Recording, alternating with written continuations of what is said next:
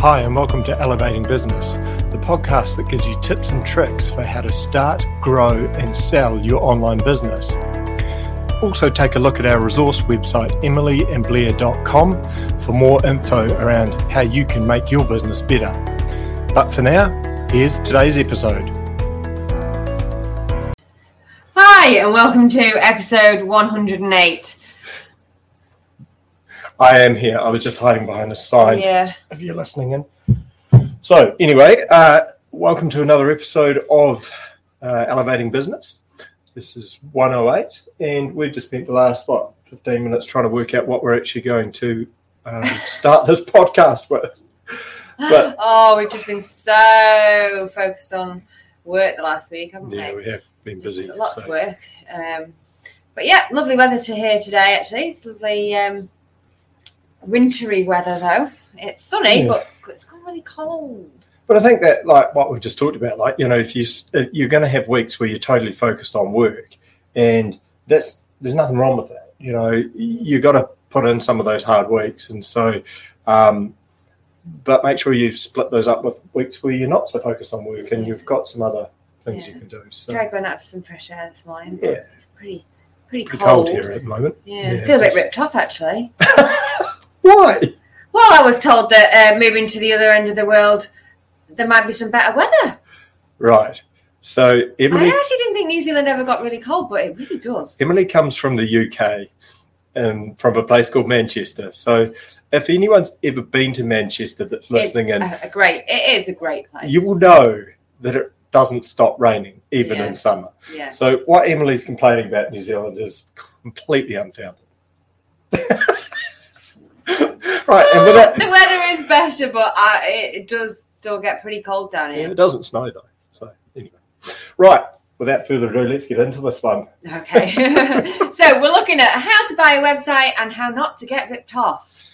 Yes, really important.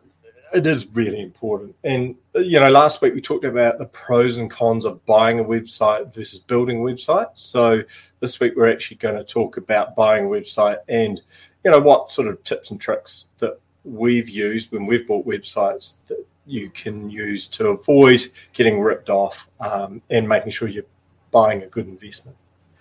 So the first way to go and buy a website, and this is something I would probably promote versus going and buying off someone independently. I'd look to go and use a broker or a marketplace. And the reason why you do that is because you've got some protection. A lot of the websites that are on these marketplaces have already been vetted in terms of they've already been checked out, that they're legitimate, they're not, bogus websites. So I would recommend that. The main ones are FE International, Empire Flippers, and Flipper.com. So they're all slightly different. Flipper.com is quite a big marketplace. There's a lot of websites on there. And right across to FE International, which is more of a brokerage site where you're dealing with one-on-one with a broker. So fewer sites for sale, but probably the more higher-end quality-wise. So have a look at all of those sites. I'll put those links in the show notes so you can find them and check some out if you're looking to buy a website. The key thing I would start off with is writing a brief. And we've talked a fair bit about this in the last few weeks about what business model you're going to do and what niche you're going to do, and then the size and the budget of what you can buy. Because, there's websites on, say, Flipper.com that you can buy for, a few $1,000s right up to probably a few $1 million. So there's a huge range, and so you got to have a budget. But my huge concern is that why are they selling? If you're going to take over sell a website or wanting to take over a website because it's doing well, you need to make sure that as part of your due diligence on the website that you are asking those questions of the seller. And so we'll go into... So would you do... Sorry, I'm just somebody who knows nothing really about this, but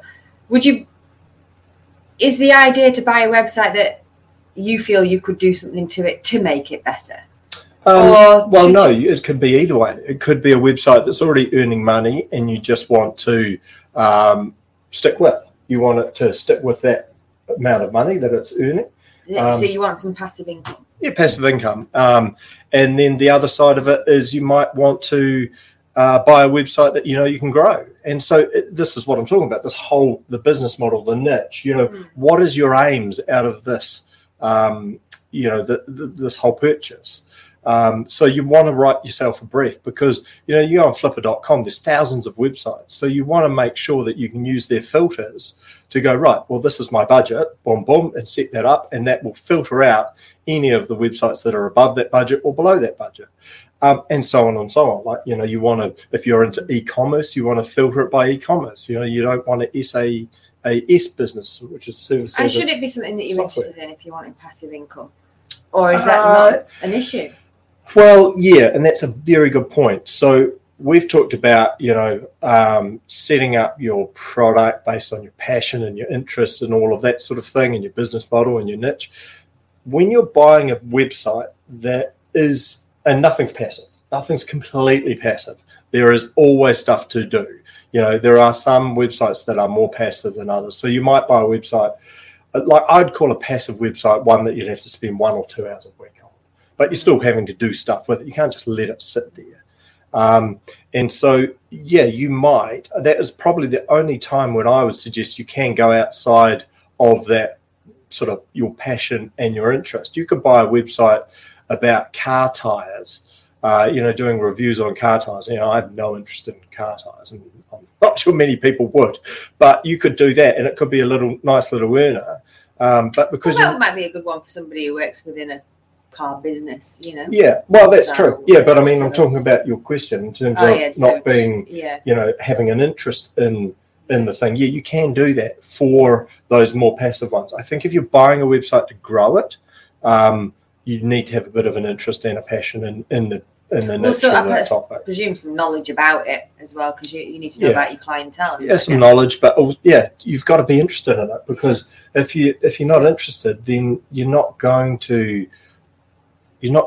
keep it for a long time, and you're not going to put the effort in that you need to. So what's your interest in pests?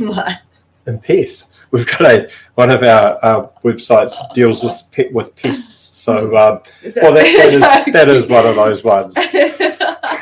So yeah, look, I mean, that's diversifying. So the other side of what you're looking for is you want to diversify. So you don't want to have all of your you don't want to have all of your websites doing the same thing.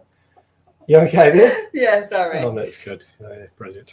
Okay, so I'm going to move on to our first tip, which is when you see these listings on these marketplaces, you want to go beyond what the broker or the listing says. So, like, use your own initiative. You don't want to trust just the information they're giving you. Like, use things. What? I don't know. She's got the giggles. Oh God, she's got the giggles. Okay, so use things like the Wayback Machine. So that's a website where you can actually go on there and look at the history of the site, and so they'll have in the listing how long the site's been out there. But you can go on the Wayback Machine and have a look at when that site actually started. So I'm just going to completely ignore her and keep going, because there's absolutely no reason for it to be laughing. I've just got water out. Yeah, sure. I don't know what it is. I think it's a hay fever. God. See what I have to work with? So the other thing you can do when you look at things like the Wayback Machine is, for example, like you talked about, why is the person selling the business? Yeah. Well, one way that I always do is go onto their social media. You find out who the owner is, find out what their social media accounts are, and have a bit of a troll. You never know what you might actually find in there that you just go, oh, actually, I don't this doesn't fit with what the person's saying that they do or that they are or whatever, and that's a huge advantage in this day and age, isn't it? Instagram, everyone's on Instagram, everyone's on Facebook, everyone's on all these sites. So you same with employers and stuff, Yeah, they do that. So careful about what you put out there. If you're going for a job, employers will look at all your social media. So do the same thing with a website. Exactly. There's a huge reference out there just to get to a vibe about something or someone really instantly, really quickly. So that's our first tip there.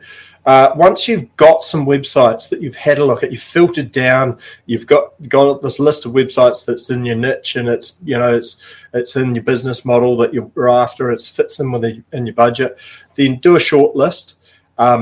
And then what you want to do is do some due diligence on all of those. So this is what we're talking about, going beyond what's just in the listing. So we've got a checklist. We've actually got a couple of checklists on our website for due diligence. So jump on our website. We'll put the links in the show notes for that. Have a look. Use those checklists. They're all free to use.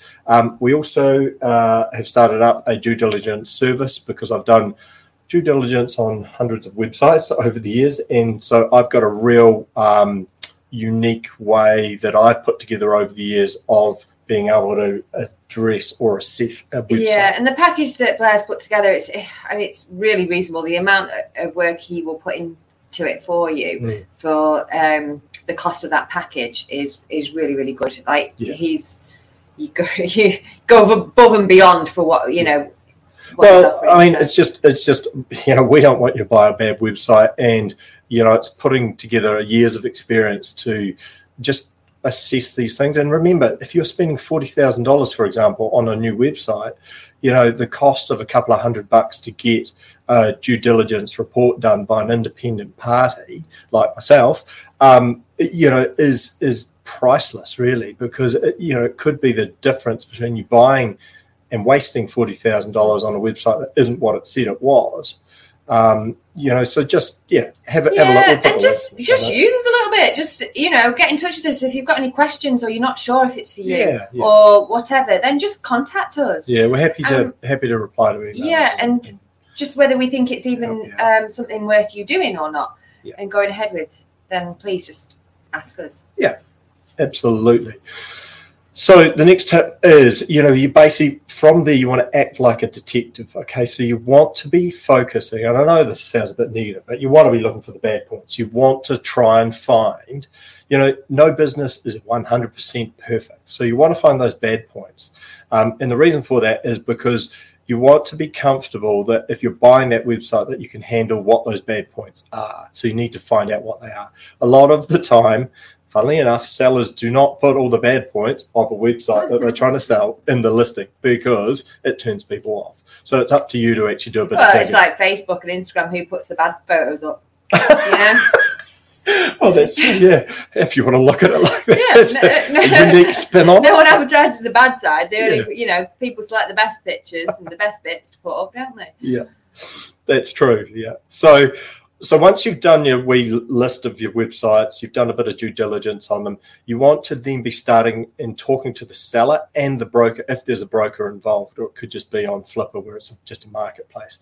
But if it's FE International, for example, you'll be dealing directly with a broker. So really start to fine tune your questions and get down to the nitty gritty about the business. So you really want to be going through 40 or 50 questions with the seller and the broker before you reach a level which I would say would be comfortable to proceed. The other thing is that a real good tip is what other people don't understand is just because there's a price on the listing, it could be $40,000 for that website, doesn't mean that that's fixed. Just because it's written down. There and barter a little, you've got to get in there, negotiate with the seller and say, look, I've found out about these bad points about the business. I'm happy to proceed, but I'm going to want a reduction in the price because of this. And it means that I'm going to have to deal with those bad points. So negotiate, get in there, get stuck in. So if you've done your research and you found these things out, then it gives you that... it gives you that, I guess, the list to go to them with. It gives you some ammunition to go and say, hey, look, we want to negotiate on price. Yeah. So I suppose if you get someone like Blair to the due diligence, the due diligence on your website, you can then use that and negotiate on the cost of that website. Then, and so really, you're probably then making the money back that you spent on and some. So it is worth it. For the sake of a few $100s to do a due diligence report by me, you will or anybody else possibly get thousands of dollars of savings in the ability to negotiate on the price of the website. There you go. So there you go. Press yourself hang.